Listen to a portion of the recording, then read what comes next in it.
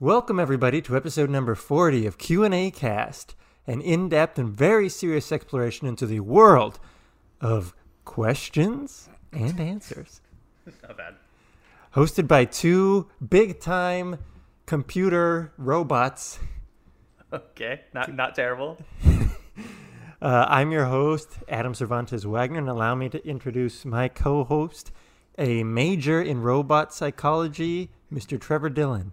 How nice am I to you as my co-host now, 40 episodes into the show, where you're going and then you say genuinely terrible jokes, and I just give you pure, confidence and just being like, hey, not terrible, not terrible. Do you believe me when I say stuff like that?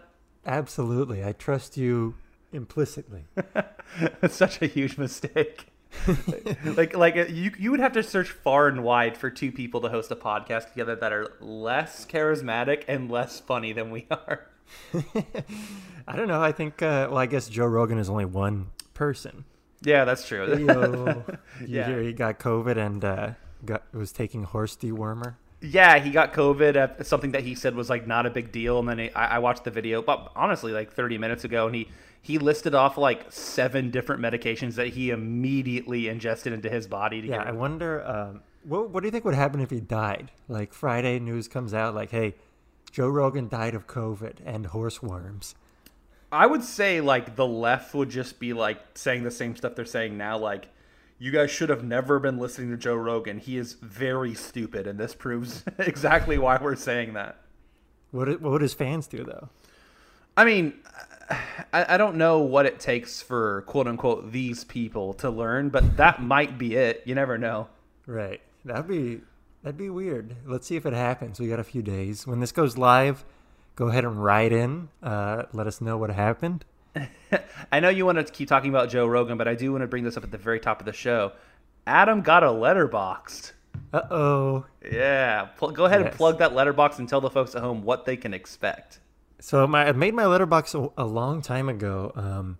Obviously, I don't think I would go with this kind of username now, but it's Adam with 3 M's at the end. What do the 3 M's signify? Stands for maturity and mommy milkers. Wow, what an oxymoron, huh? Yeah, that's right. So follow me there. I mostly just got it to keep track of movies I'm watching. I like the whole diary system that they have going on there. It's pretty sweet, and it's nice to see your reviews and reviews of other past guests that we've had on the show. Yeah, I mean, people looking for reviews of movies from me can't come to this podcast because that's not what I'm doing here. So, but are you not a review guy, or are you not a rating guy? You're more of just making a list of what you've watched guy. Yeah, I think I'm in the same boat that you are, where I don't think I want to give anything a star rating, but I'm probably just using it more to just keep track, Yeah, and every once in a while, I'm sure you'll drop a pithy joke in there as a review, like everyone else. Never. I do. My favorite Letterboxd person is the person who it's genuinely reviewing films on there. But a lot of us just like to try to make little pithy jokes. But then every once in a while, I love when someone watches something and they just so unabashedly love it that they have to give an actual real review of the movie. And they're like, I'm really sorry, guys, but this movie was incredible, and let me tell you why. And I that's my favorite part of Letterboxd. Right. Well, that's the thing is I do enjoy when our friends actually rate it. Right. We both follow Tina. Maybe a future guest on the show, but she genuinely reviews everything that she watches, and it's really enjoyable to me. Yeah. I don't think I can bring myself to do it. Yeah, I mean, we'll see. We'll see. Maybe you'll be a changed boy one day. But let's start with a segment that we'll be doing in every Q&A cast, because I think we'll be doing this episode every 25 episodes or so, maybe every 20 episodes. So every 40. Yeah, every 40. We're 12 episodes away from having done this stupid podcast for a year. That's really crazy. Right, it doesn't feel right. I don't think that's right. No, I know. Every time I hear about the pandemic and people being like, oh my God, we've been in this pandemic for a year, I'm like, dude, try 18 months. It's been way longer than a year. People just can't process it. It's so weird. Yeah, I like the idea that 2019, it was almost 3 years ago. God, it's so crazy. All the memes online about me processing March 2020 and then realizing that March 2022 is only 5 months away. It's it's too real.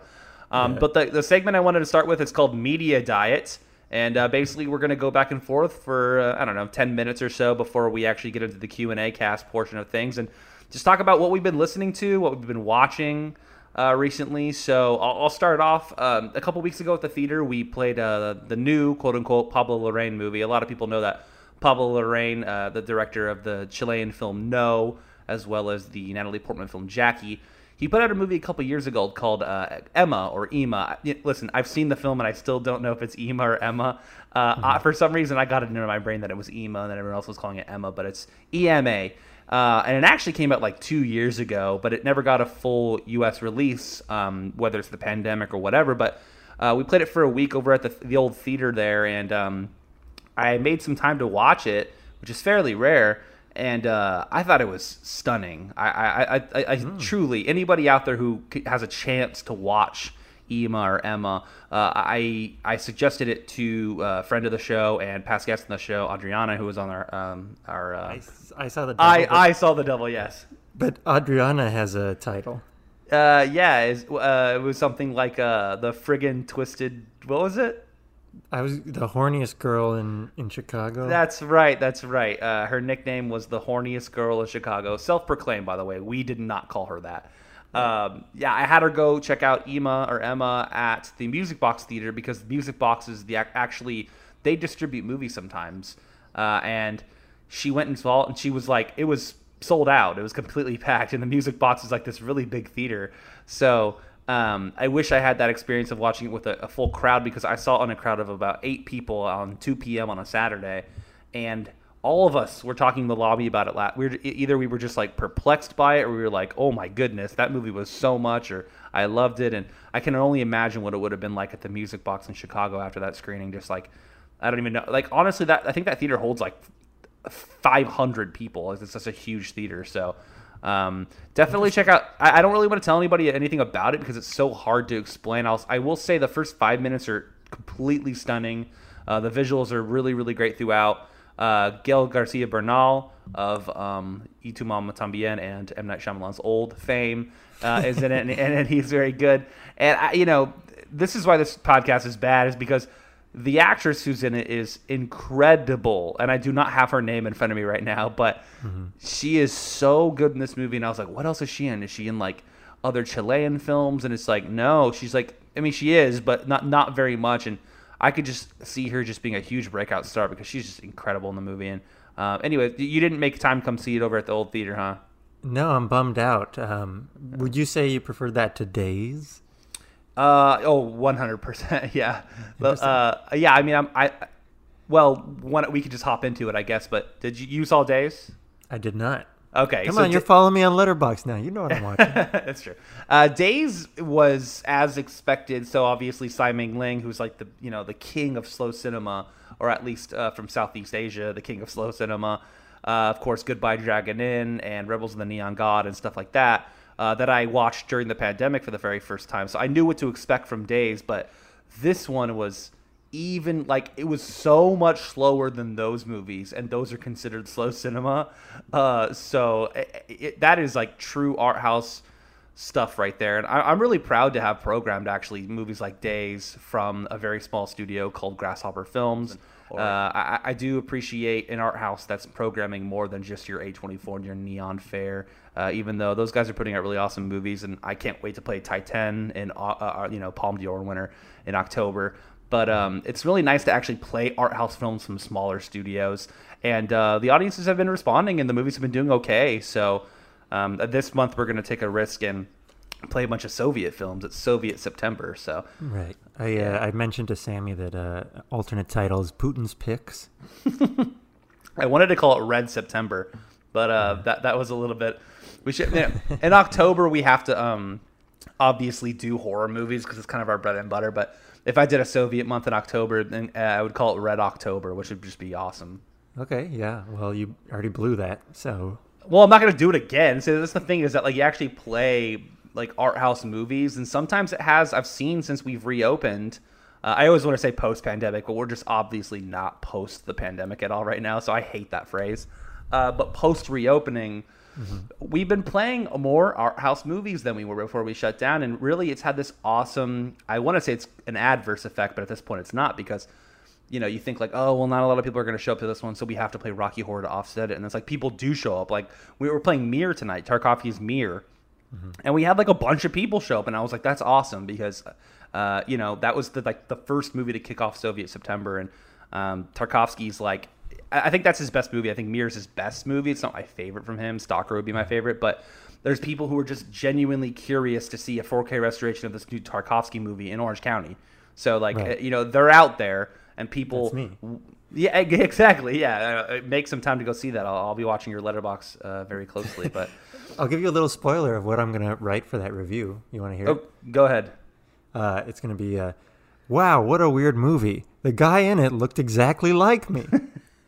No, yeah, he dressed up as a clown. Okay. Tell me about your media diet. My media diet has been hefty lately, but I'll start with Emma, and then a light recommend on Days. If you know what you're getting into and you like slow cinema, I will recommend Days. Not terribly for me, though. Interesting. This is a little bit of a spoiler into the future, but I saw all 3 Oceans movies for the first time, back to back every night. You felt the need to watch all 3, even though we're only talking about one of them. Yeah, I was just, I was in it, and I gotta say, I think Ocean's 13 is my favorite of all 3. Really? Okay, so that's interesting. I'm kind of bummed. I know they're not going to do another one. By the way, I did say all Ocean's movies and did not include Ocean's 8. Yeah. I like the idea of what they're going with it. I like the idea of having like an all-women cast. Yeah.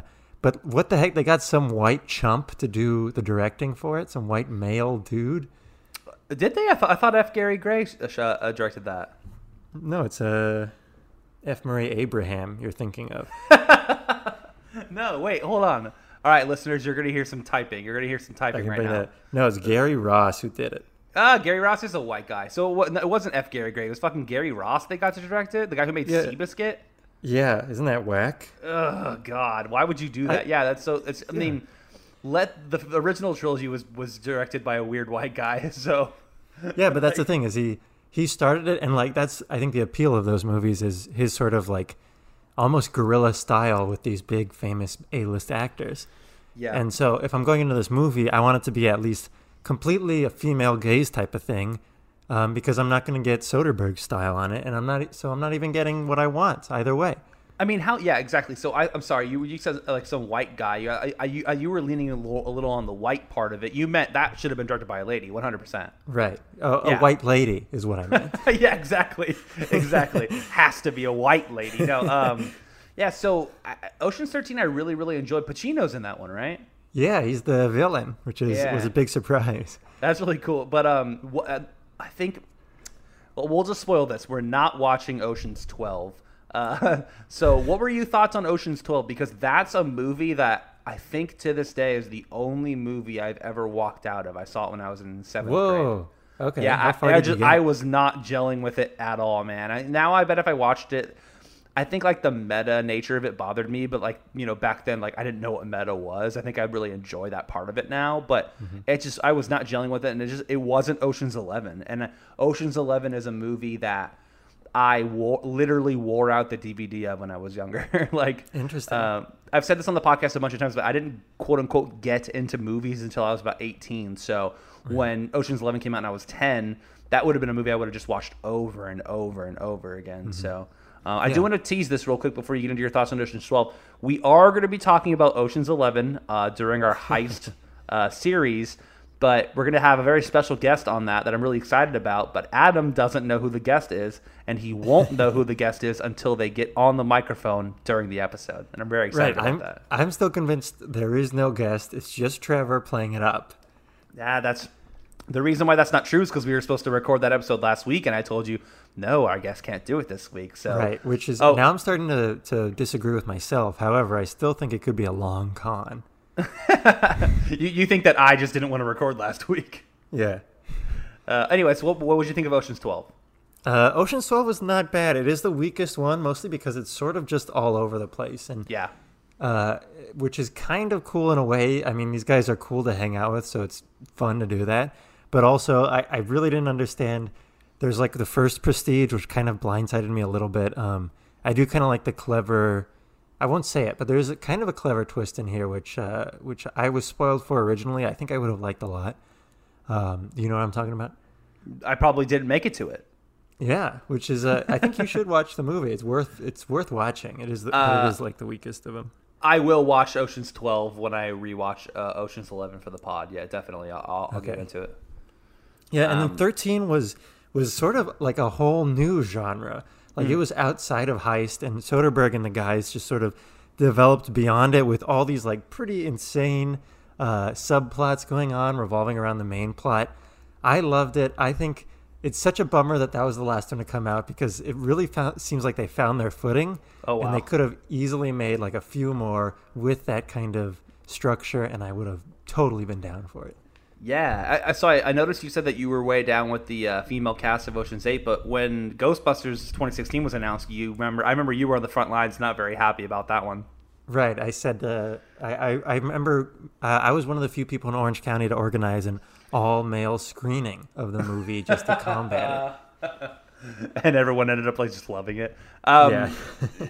Oops. No. I saw the movie twice in theaters. Not a great movie, but yeah. So I would say my next media diet thing, and I'll just go with my last two here. I saw The Night House, Rebecca Hall and The Night House from director David Bruckner, who you might know from Netflix's The Ritual, which is kind of one of the only movies recently, The Ritual, that actually kind of creeped me out and scared me a little bit. So I was looking forward to this one. It debuted at Sundance. It debuted at Sundance last year, I believe 2020, and they've just kind of held on to it until now. And Rebecca Hall, as we mentioned in our The Town episode, is just so great. She's great in this. The actress from do you watch Barry, the show Barry? Yeah. That's the only show that you watch. It's one of the only shows I watch, definitely. And the actress who's in it, God, this fucking podcast sucks. Hold on. Night House? Yeah, so the actress, her name is Sarah Goldberg, and she's so good in Barry. She's like unbearably good in Barry.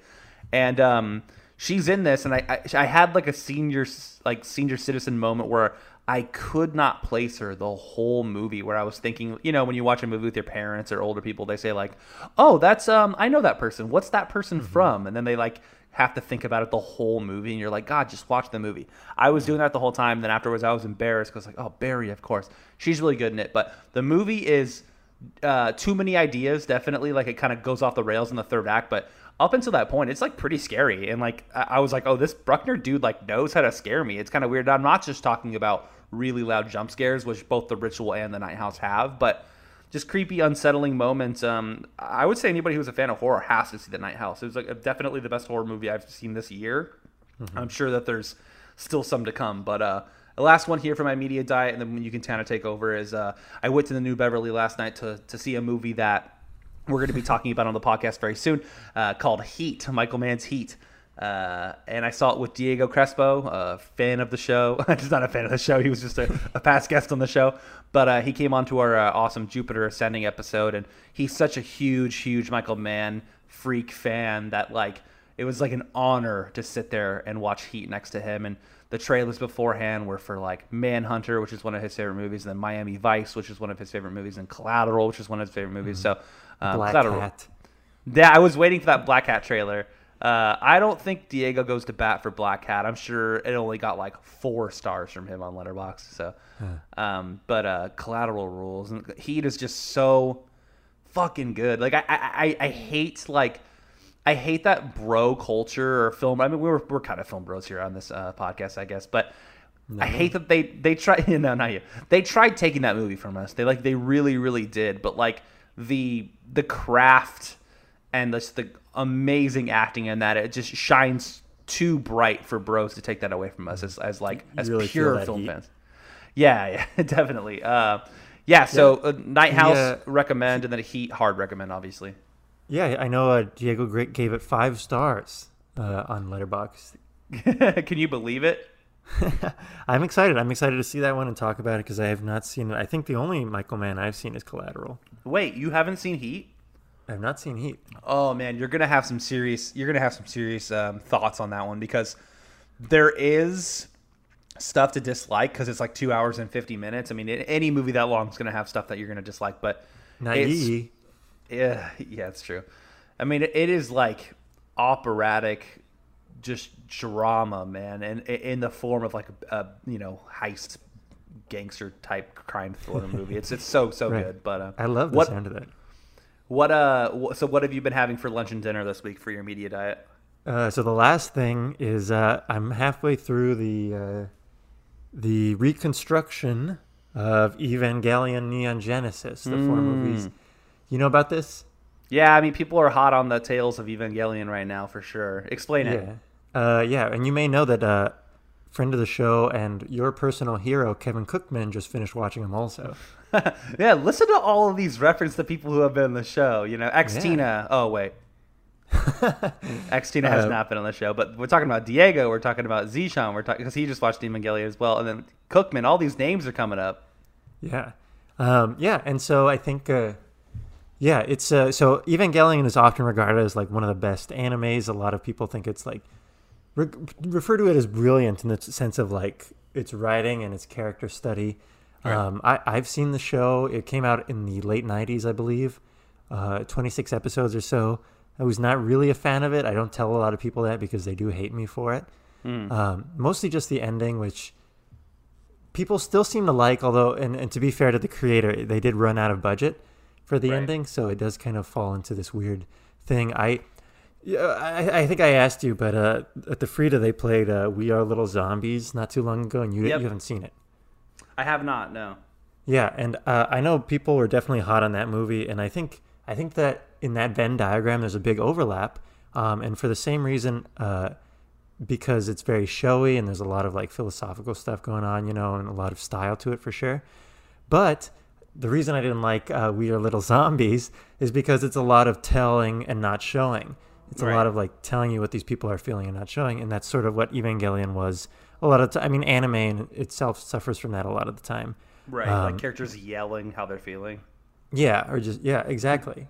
And the ending of Evangelion is just brutal. They, of course, after that they released two movies. I forgot what the first one's called, but it's pretty much a summation of like the first 18 episodes or so. And then they released a second movie called The End of Evangelion, which is redux of the ending, which is certainly better. I liked it a lot more, but still got into that like way too heady for its own good territory. And so now they finally, the creator was like, hey, I want to put out I want to redo the movie or the show into 4 films, and I want to like take it in a few different directions. So I've seen the first 2. I have been liking it. I think the first one was fine. It reminded me a lot of the old stuff. And then the second one I really enjoyed.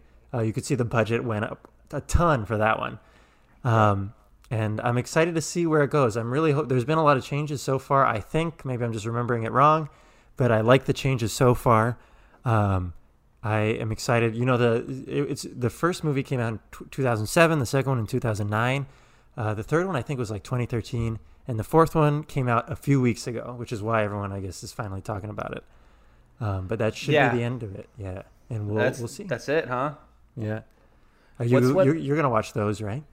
You know what? I've thought about watching them because we played whatever equates to part 1 and part 2. We played them at the theater, and they do really, really well, and they look really cool. Like looking through the window, they look cool.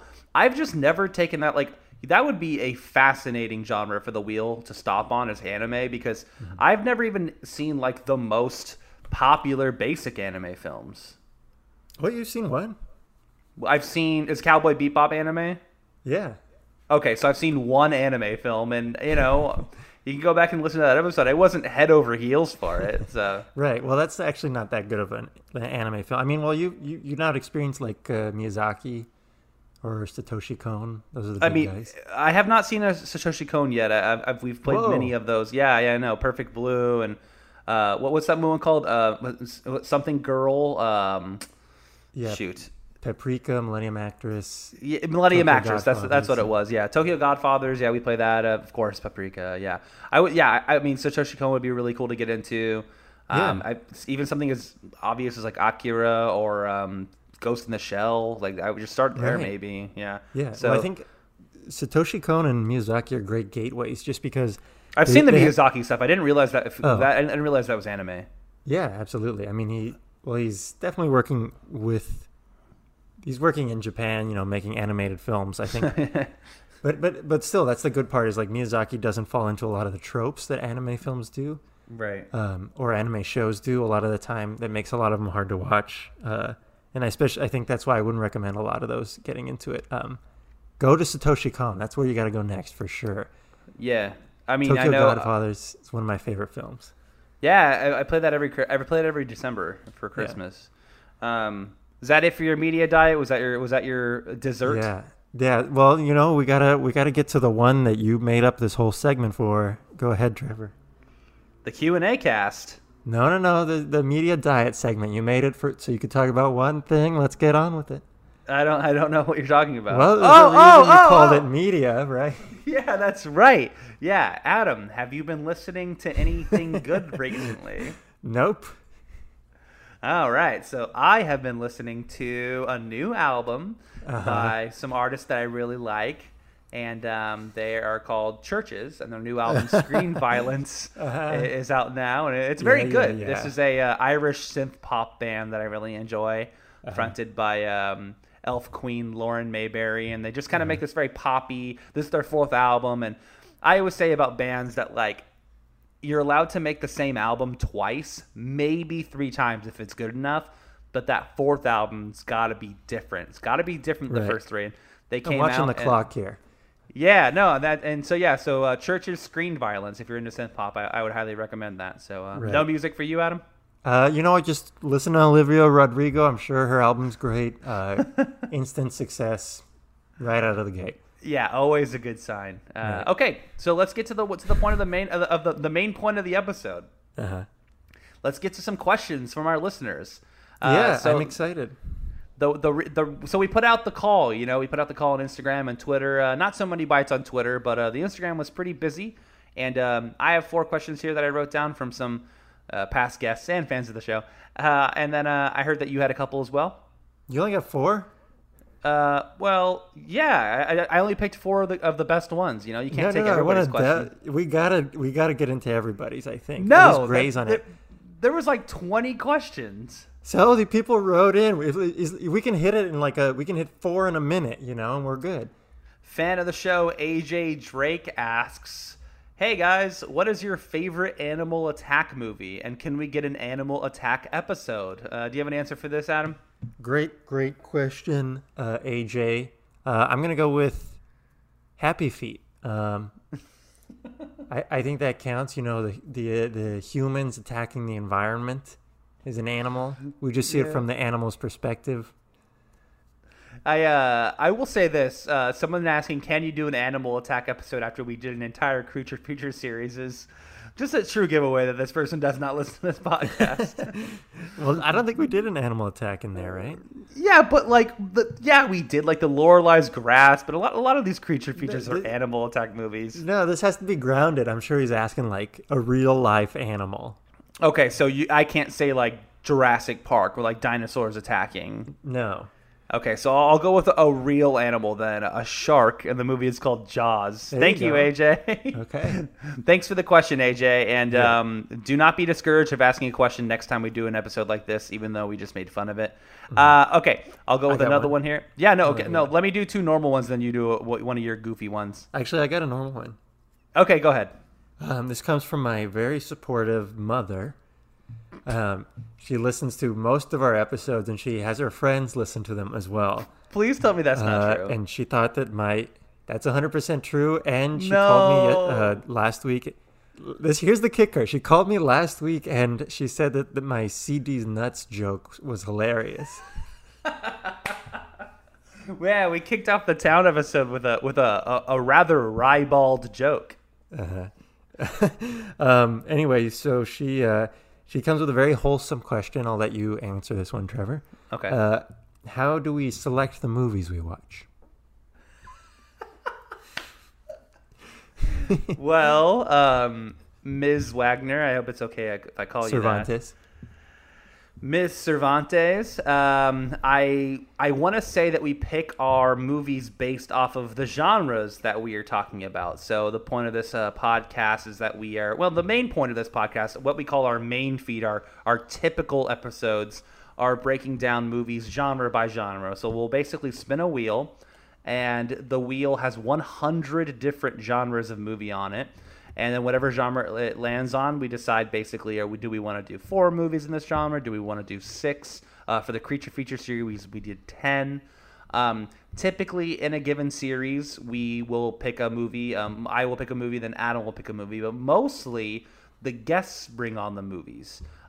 So we will first. I mean, we don't center around the movies that we're talking about. We center around the guests we want to have on the show. So we'll pick a guest. For example, the last episode we did was a heist movie, and that was The Town, because our first guest in that series, Zishan, he wanted to bring on The Town, which is his favorite heist movie. So basically, that's how we picked them. And I think, Adam, tell me if you kind of approach it from a different way, but when we get to bring our own movies onto the podcast, I don't bring on my favorite movie of that genre. I bring on a movie that maybe I haven't seen and I want to discuss, or maybe I saw and I didn't love it that much and I want to re-watch it and kind of discuss it and figure out whether I liked it or not. Yeah, no, absolutely. I mean, we didn't bring them on for heist, but my favorite heist film is Big Deal on Madonna Street, and I would not have brought that on because Right. we got to talk about something new, especially you and I have discussed that movie before. That is true. That is true. Thank you for the question, and that was indeed very wholesome. Yeah, thank you, Mom. Love you. Anyway, I don't know about you, but when I tell people about this, like in person, I usually I make a big deal about the wheel. Like we got a big wheel, and people seem to remember and like latch onto that idea. I mean, it is not that big of a wheel because it's on my laptop and it's like a website that I use. But yeah, the wheel is fun. The wheel is definitely fun, and hearing it spin and hearing our reaction to it, I think in those outro 2 blankety blank episodes is quite fun. But I have another question here for us. Right. By the way, really quick though, when we do get our studio, we're gonna get a big effing physical wheel for sure. Oh, for sure, and it'll never change. It'll always have those same 100 genres on them. So past guest of the show, Anthony McElroy, he was on our the Raven episode, or the Crow, not the Edgar Allan Poe, John Cusack film, The Raven. Drop those bars for me. Yeah, had the hangman's joke. Once upon a midnight dreary, as I pondered weak and weary. He asks, favorite original film score. Do you have an answer for this one? Oh, that's a good one. Yeah, I'll go first. So obviously I had the answer ready to go because I had the question. But, oh boy, quote unquote fans of this episode are gonna roll their eyes. But I'm a big fan of James Newton Howard. Are you familiar with his work? Sounds like a nerd. Yeah, James Newton Howard. He actually, he was the guy who was sitting under the tree, and then the apple fell on his head, and he had gravity. And so he's done a lot of huge movies, like The Hunger Games and stuff like that. But I'm specifically talking about his work with a filmmaker that I enjoy named M. Night Shyamalan. He did the score to The Sixth Sense, Unbreakable, Signs, The Village, Lady in the Water.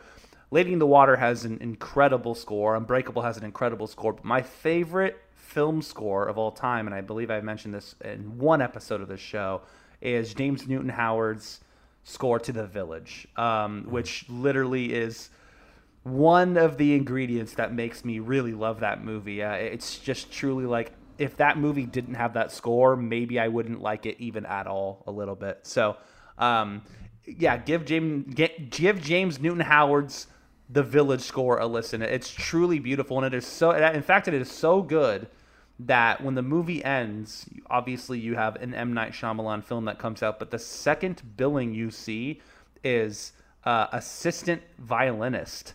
It says assistant violinist, and then it says the lady's name, because, man, that score carries that movie so hard. What's your favorite original film score? By the way, you missed the opportunity to say apple fell on his head, and then he came up with some sick beats. I don't get it. Okay. But, first, non-original film score, again, goes to Happy Feet. The whole rhythm of that movie is just fantastic. I think about it all the time. And who did the score for that? Pink was involved. I thought you were going to say like Weird Al or something. No, but original film score, I think there's the easy one by saying Good, the Bad, and the Ugly, Morricone. because it is fantastic. It's beautiful. Yeah, but I mean, any Morricone I would accept here for sure. Right, but I'm gonna go with my man in the hizzy, Johnny Greenwood, doing the score for There Will Be Blood. Wow, I was just thinking about There Will Be Blood today when I was listening to an album, a hip hop album that just came out recently. It had a very similar sounding track. Yeah, interesting. That's like your favorite, because that's not a score that you like sit around listening to. Maybe not you. Okay, all right, yeah. Yeah, no, it definitely works with me. That and the score for also what he did for You Were Never Really Here, and then the master's score as well. I just think he does really methodic music. You know, it really goes and goes, and you can. I don't know. I just love it. I absolutely love it. It's so wild you're naming those scores, but the one that I actually could sit around listening to from Greenwood is Phantom Thread. Like that's like an actual melancholic, like I like listening to that music. Everything else just is perfect for the movie, but I can't really sit around listening to it. I think that's kind of what's my criteria for this question. Okay, well, not yours. Yeah. All right, I have another question. Okay, you can go ahead. Yeah. Let's see. I got one from my friend in Japan who I would love to have on the show sometime. When I was in Japan last time, we went to go see Solaris in a Japanese theater, and it had Japanese. Yeah, okay. It had Japanese subtitles, not English, so that movie was especially disorienting for me. But I did not fall asleep, despite it being at midnight. Yes. Yeah, no, I mean, I don't have any comments. I mean, it doesn't have to be midnight for that movie to put me to sleep. But yeah, right. I'm surprised, you know. I will say that if someone had asked the question, what's your favorite final shot in a movie? It actually is Solaris. I actually think that has the best final shot ever in a movie. But go on. Right. What does your friend want to know? Anyway, Mengji, thank you for writing in. She wants to know Quentin or Coen brothers? Ooh, that is, oh, God. It's a good question, and I'm sure you've thought of your answer, so go ahead. I have not thought of my answer. I'm just trying to make you seem bad.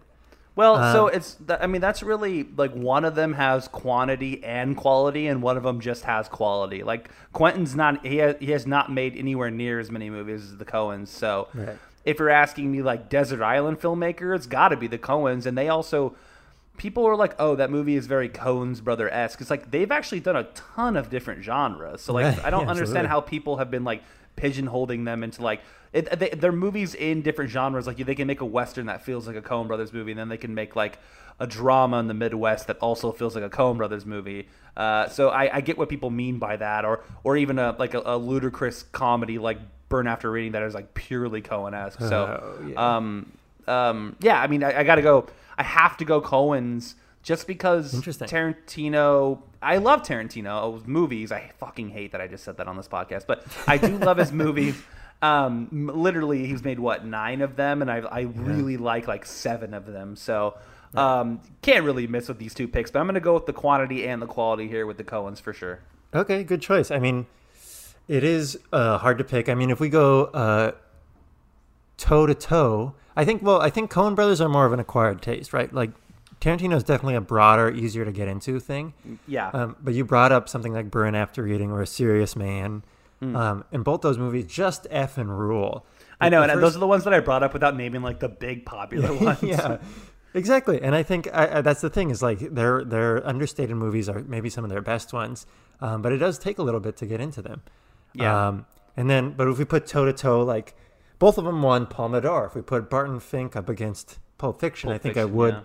Yeah, I'd pick Pulp Fiction. But if we put Pulp Fiction up against Fargo, well, I'd still pick Pulp Fiction. But if we put Reservoir Dogs, up against Fargo, you know. Yeah, well, where would you, let me guess, you'd go Reservoir Dogs? No, I love Fargo. I definitely pick Fargo. Yeah, so I mean, okay, so if you're going to switch the question to Tarantino's 9 best movies versus the Coens' 9 best movies, then maybe I'd give you a different answer. Right, but I have to go with, they've just genre hopped so much, genre mashed so much, and there's just more movies. I got to go with them for sure. Yeah, you know what? I think I would go with Coen also, just because I think you'd get a lot more for your money there, you know.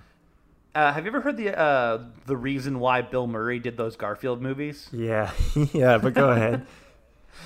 He thought somebody was writing the movie, and his name was Ethan Cohen, like Cohen, and Bill Murray was like, "Oh, I've always wanted to work with the Coen brothers, so I'll do this," and it was a different Ethan Cohen. Right, and I think how could he not know that? It's really funny though. Did you know that they wrote the screenplay for, or wrote a draft of the screenplay for Bridge of Spies, the Spielberg movie? Yeah, yeah, and George Clooney directed Suburban one. Yeah, Suburbicon. Yeah. Yeah, they're out there. Yeah, they. I mean, it's just interesting that they'll do material. It makes sense. I mean, they can't make every movie, so. Right, which is funny because I definitely didn't see Suburbicon. I don't know if you did. No, they shot it actually in Fullerton in my buddy's neighborhood, and it actually kind of looked okay. But yeah, I know I never got to it. But with Bridge of Spies, does not feel Cohen at all. No, not at all. I mean, which is good, cool. Good movie though. Yeah, absolutely. Although you know what, I don't think No Country for Old Men doesn't feel Cohen at all either. I disagree. It has some of that really weird, odd, like Fargo-esque comedy in it. Definitely, like some of the characters are definitely like more caricatures than Cormac McCarthy based them in, and I think that I feel like there is a lot of Coens in there for sure. Okay, all right. Yeah, you're wrong. All right, next question. My hero, as you call him, Kevin Cookman, a friend of the show, asks, which genre that you've covered so far has the most trash movies? I asked him to clarify this question. I asked, do you mean has the worst movies that we've watched? You know what I mean? Like going through like which genre? Because the answer to that was space opera, I would have to assume. Right. But he said no. Out of the genres we've discussed, so he means revenge, space opera, creature feature. That's it, right? Yeah. Yeah, and now heist. Which one of those, if you ventured outside of the movies we talked to, has the most trash movies? What do you think? Yeah, still space opera. Absolutely. Well, so it's interesting because there's not that many space operas, right? Not that many good ones, I think. So I actually think that's wow, what a combative episode. That's the one that has the least trash, just due to the quantity. My God. I would say revenge movies and creature features because they get so based in exploitation. Like there's a lot of really, really shitty revenge movies and really, really bad creature features. Yeah, I guess like that's lazy movies. I would say the one that has the most trash is like the revenge genre. Like it has my God. Yeah. Were you gonna say the exact opposite? Yeah, I would say like my second would be creature feature. Yeah, I think that trash like and I'm not even talking about like the Charles Bronson stuff, but like revenge movies have been being made for so long, and there's just a lot of really bad ones. There's just so many. God, I guess creature features probably has so many B movies, but there's something to love about that trash. I would say that there's probably the most like unwatchable, boring, like even now, like you like Taken 3, Taken 4, Taken 5, like shit like that, where you're like, this is not good. Like these movies are not good, and even like the Death Wish, the Charles Bronson movies, like once you get past 2, it just basically is him looking for a reason to go out and kill minorities, basically. Right, but it's not fair because revenge also casts the largest net, and the movies that you're describing as bad are just sequels to movies that were like fine or good, Sure. in their own way.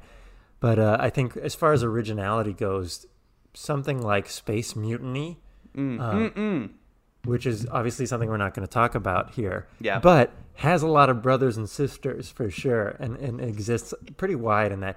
Space opera isn't a very popular genre, I don't think, outside of Star Wars, because most of them do so badly, because it requires a big budget, and they don't have that a lot of the time. Yeah, I mean, give me a few Space Mutinies before you give me Taken 4. Like there was at least there was like some imagination, and you can have fun with it. Taken 4, like something like that is like, to me, is like unwatchable. It's like you're like really wasting my time with stuff like that. I feel like. That's fair. I see what you're saying, but I would not watch Space Mutiny again before I saw Taken 4. But Louis Leterrier, the director of those movies, I think, and the Now You See Me movies, and the Wrath of the Titans class, go ahead and call me. I do like those Taken, all of them. I take back what I said. Right. And then for creature features, I think, well, that's the thing is you like you said, there's the B side of it, but Well, they are endearing. and the Z side too. I mean, there's some really bad creature features, but Right. I would watch those all day over like a lazy sequel to a revenge movie. Absolutely. Piranha 3 Double D has Well, something. the only movie that movie fucking sucks. The only movie I've ever pirated, by the way. I was like, I'm not gonna pay money to see this movie, and Yeah, I'm I glad know why didn't, because you pirated it so you could watch it on your laptop. Oh, you sick freak. I do love that first Alexandre Aja. Shout out to what was the movie we watched earlier this year with Melanie Laurent? What was it called? Oh, Oxygen. Oxygen. Yeah. Right. Yeah. Yeah. But I liked his Piranha movie, the first one, when it was only the 3 single D. Uh-huh. Right. All right. Next question. I guess we'll throw it to me. This one comes in from a past listener or a past guest, also Russell Frankston. He was one of our 2 guests on the Cowboy Bebop episode that we talked about earlier. He asks, I'm going to read it exactly as he wrote it. Once and for all, what was up with the shoelaces? Spill the GD beans. Enough is enough. What? Trevor, yeah, this has to hit a little anecdote, I guess, because so back in college, I think in the first year or 2 while I was in college, I used to purposefully not tie my shoe and walk around campus. That is such an Adam move. I would walk around campus with it untied, and Russell and Gabe, my buddies, used to really get on my case. They hated that I would do that. They absolutely hated seeing my shoelace untied, to the point where I don't do it now. I regret it now. I've openly apologized for it. But if my shoe comes untied, they're going to be like, what, are you doing it again? They just could not stand to see a man looking like Goofy with the untied shoelaces, just surrounded by college chicks. Right, and that's the thing is it worked. That kind of thing definitely worked. I always bring up one time I was walking to class and this girl comes up to me and she's like, "Hey, did you know your shoe's untied?" And I was like, "Oh yeah, so I haven't gotten the chance to tie it or whatever." And we started talking. We found out she was in the class that I was. We ended up. It was an acting class. We ended up performing a scene from Pulp Fiction together. So whoa! The scene where Vincent has to stick the needle in Uma Thurman's chest. That's the one. Yeah. Oh wait, are you serious? Yeah, absolutely. I was Vincent. That's wild. That's wild. Was it the scene where they're in the house together and she puts on "Son of a Preacher Man"? Then he goes into looks at himself in the mirror and he says, "You're gonna go home. You're gonna jerk off. That's all you're gonna do." God, that fucking movie's good. Yeah, I mean, I know hot take alert, but Pulp Fiction, man, that was the movie that the first couple of times I watched it, I was like, I just wasn't getting the grasp of like why it would go to France and like just absolutely just destroy that audience and win the Palme d'Or by a mile and be like, this is like Americana personified, like literal Pulp Fiction. This is like a new world we're being shown in film. And I just like didn't quite understand it because it wasn't the first Quentin movie I saw when I was younger. And like, I was like, yeah, it's just kind of like not as cool as Kill Bill and stuff like that. And like now when I watch it, I'm like, fuck, it's so good. Yeah. Anyway, sorry. But, I agree completely. And that's the thing is like, I didn't like it the first time I watched it either. I think it just has to grow on you. It's just something that's just been ripped off so many times. Like how many bad Guy Ritchie ripoffs of that movie I saw before I saw Pulp Fiction is like insulting, I feel like. But again, before I was 18, I was just like going to Blockbuster and grabbing whatever out of the bargain bin and being like, oh, Spike Lee, Miracles of St. Anna. Sure, I'll watch this movie. Being like, oh, Spike Lee, I don't like his movies. And like you watch the worst Spike Lee movie. Yeah, great question about movies, Russell. Thank you. Thank you, Russell. Let's move on to my final question about movies. And you're going to like reading this one. all the questions that you got. I have 4 written down, so I will not be going back. You're going to pull it up, and we're going to rapid fire through those because those people took the time to write in. I don't know if I can actually find their questions anymore, but I'll try. You can, I promise. This last serious question is from, what do you know, friend of the show and past guest of the show, Craig Duffy from our The Mist episode. He asks, favorite Hong Kong movie, and I'm sure you know the reason he asked this.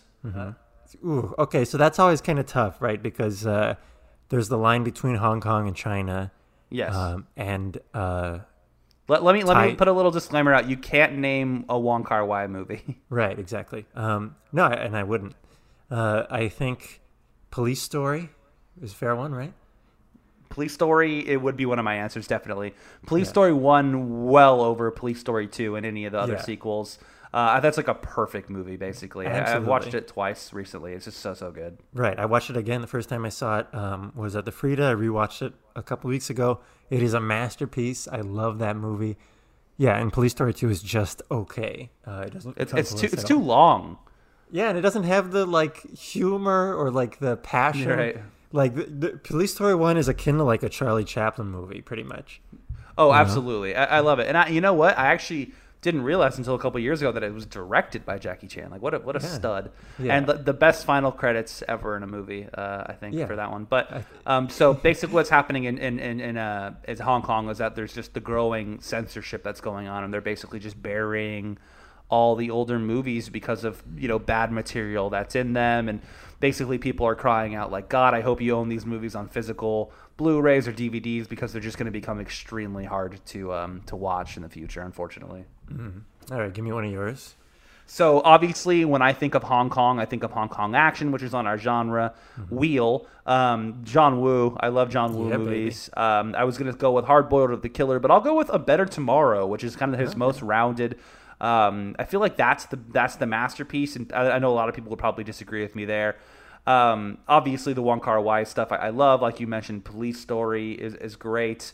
I haven't delved too much into Hong Kong stuff, which is why I would like the genre wheel to land on it. But I would say, in broad strokes, you have your John Woo, Wong Kar-wai, stuff like that. Ip Man, I think the Ip Man series is pretty solid overall. Yeah, I've seen the first two Ip Man movies. Those are a lot of fun, definitely. But you know who's having a big moment right now because of Shang-Chi is Tony Long. Yeah. Tony Long, which is That's like awesome. Yes. Yeah, I know, it's the best. He's like just one of the hottest dudes ever. Yeah, and he literally was like, a couple days ago, I want to make a movie with Martin Scorsese, and everyone's like, Martin, get on it, man! Like, get him in your fucking movie. Hey, do you know who directed that new Shang-Chi movie? I literally found this out this morning. No. So, do you know the name Daniel Destin Cretton? No. He directed Short-Term 12 and The Glass Castle and that movie with Jamie Foxx and Brie Larson that I watched earlier this year. Are you kidding me? Yeah, he's not white. He's American, but he's not white. Okay, I mean that's better, but still, they could have gotten John Woo for this. Oh, for sure, they could have made the right. Oh yeah, that movie was called God, what do you have? Fast and Furious 10 in your backyard right now? Okay, 10 Part 2. Yeah.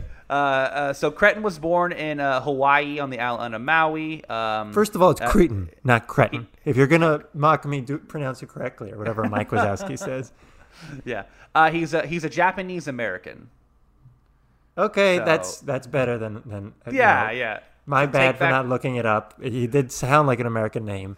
However, you went off of his name. That's like me going off your name. Oh, Adam Wagner. Oh, they gave him to some German guy. That's why I put Cervantes in there, right? Yeah, no shit, I can tell. Yeah, exactly. Because I am aware people are going to judge by names. Hey, it's okay. Yeah. Ash is Purest White. Yeah, that was a good one. I believe that can be considered a Hong Kong film. Sure. I think that movie absolutely owns. It's completely underrated.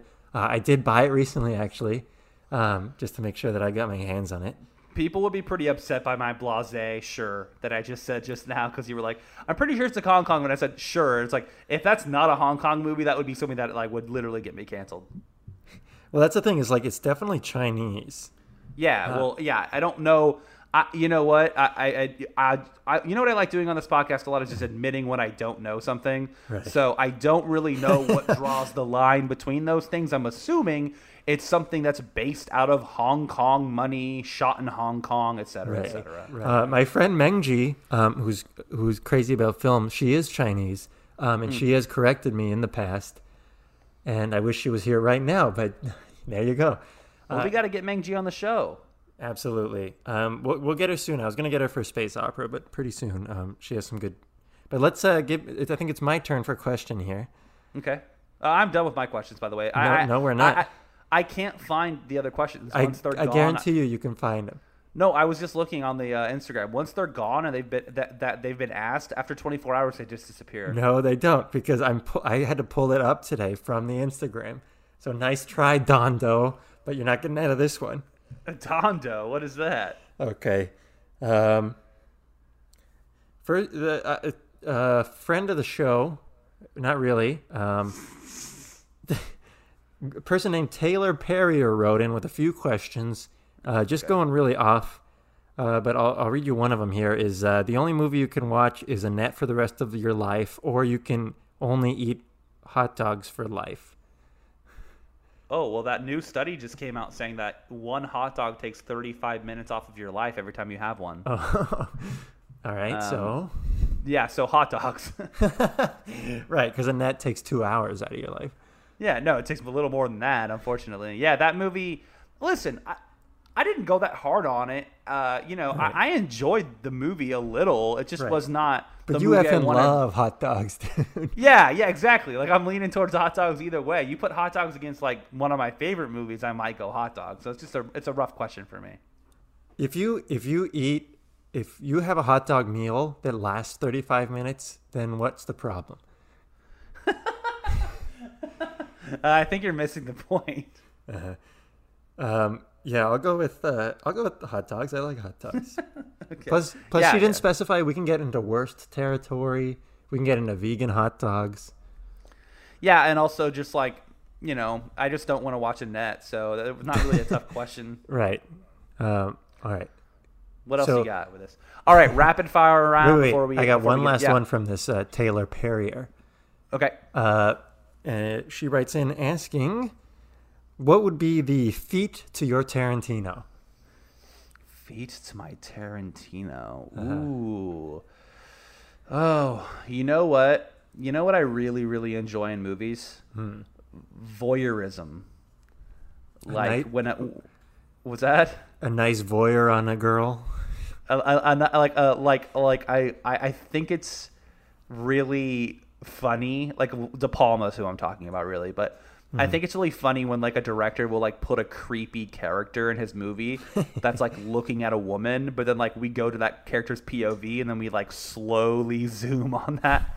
I just think like that's like the most perverted thing I would ever put in a movie is like as a character that's like obsessed with voyeurism, because secretly like voyeurism is kind of this creepy thing. Mm-hmm. What about you? What's your feat? I'm way too much of a maiden to reveal what this answer is. However, I will. I know that ex-Tina, Christina Lopez, who we've mentioned, could answer this for me in a heartbeat, and she would love it. So we will wait until we get her on the show, and we'll let her just run hog wild and answer it for us. Yeesh, I hope your mom doesn't listen to that episode. Same. Yeah. Message to Adam's mom: don't listen to the ex-Tina episode. It's rated X. Tina. You want let's run through a bunch of these really quickly. Let's do like 10 seconds per answer, okay? Okay. You go first, then I'll clean it up. All right. A friend of the show, Jonathan Young at Rewind Road Trip asks, when am I coming on again? Never. My answer is anytime you want, Jonathan. Hit me up. Let's get you on the show. We had fun with you last time. Just kidding, Jonathan. I do love you. At Nick Goddamn Mata asks, why is Sky? We'll never know. Sky is why. Sky is why. That's Zed is dead, baby. Zed's dead. Thank you. Anthony McElroy is back to ask, who died and made Trevor king? Sincerely, a humble serf. That's something I want to know. But maybe by Friday, Joe Rogan. Yeah. Who died and made Trevor king? Jesus Christ. And last question from Anonymous. Who has more swag between two of us? Oh, good question. Okay, so put yourselves in the shoes. Well, just stay in your shoes, I guess, for this question. Mm-hmm. Stay in your POV and imagine someone who has even less swag than Adam. That's me. Oh, that's sweet. You know Well, what? no, it's not. It's not sweet. It's literally a diss on you, and then I'm saying I have even less swag than you do. So the answer: you probably have a little more swag. You have like the longer hair sometimes. What do you call it? The untied shoes? Right. Yeah, you know what? I feel like it's almost not fair for us to answer this because we're so involved. So let's go ahead and ask an outside observer who'd be the most impartial. I'll go ahead and text Jen and see what she Oh thinks. Jesus! She's in Italy right now. You don't bother her. Yeah, sure. She's in Italy. All these pictures she's posting on Instagram are just like script where I go, hey, that looks like the picture you showed me the other day. And she's like, it's actually better in person. Well, she's in an apartment in downtown Santa Ana. Yeah. All right. That was great. That was fun. Thank you all Yeah, for thank asking all you. of those questions. And thank you to the people who asked questions that Trevor still is refusing to read. I know there are some. No, that was it. That was all of them. What? Sure. Adam, do you have anything you want to plug before we get out of here? I guess I have to now. You know I got a letterboxed Adam with 3 M's at the end. And my website, Adam J.C. Wagner, if you want to check out the stuff I'm doing. And then you can tell me that you like it or if you hate it. Awesome. I have a letterbox as well. It's at Captain Dills. Also, I'm at Trevor Dills on Instagram and Twitter. And as always, follow us at Ghost Party Pics, like Ghost Party Pictures. Leave us a review on iTunes.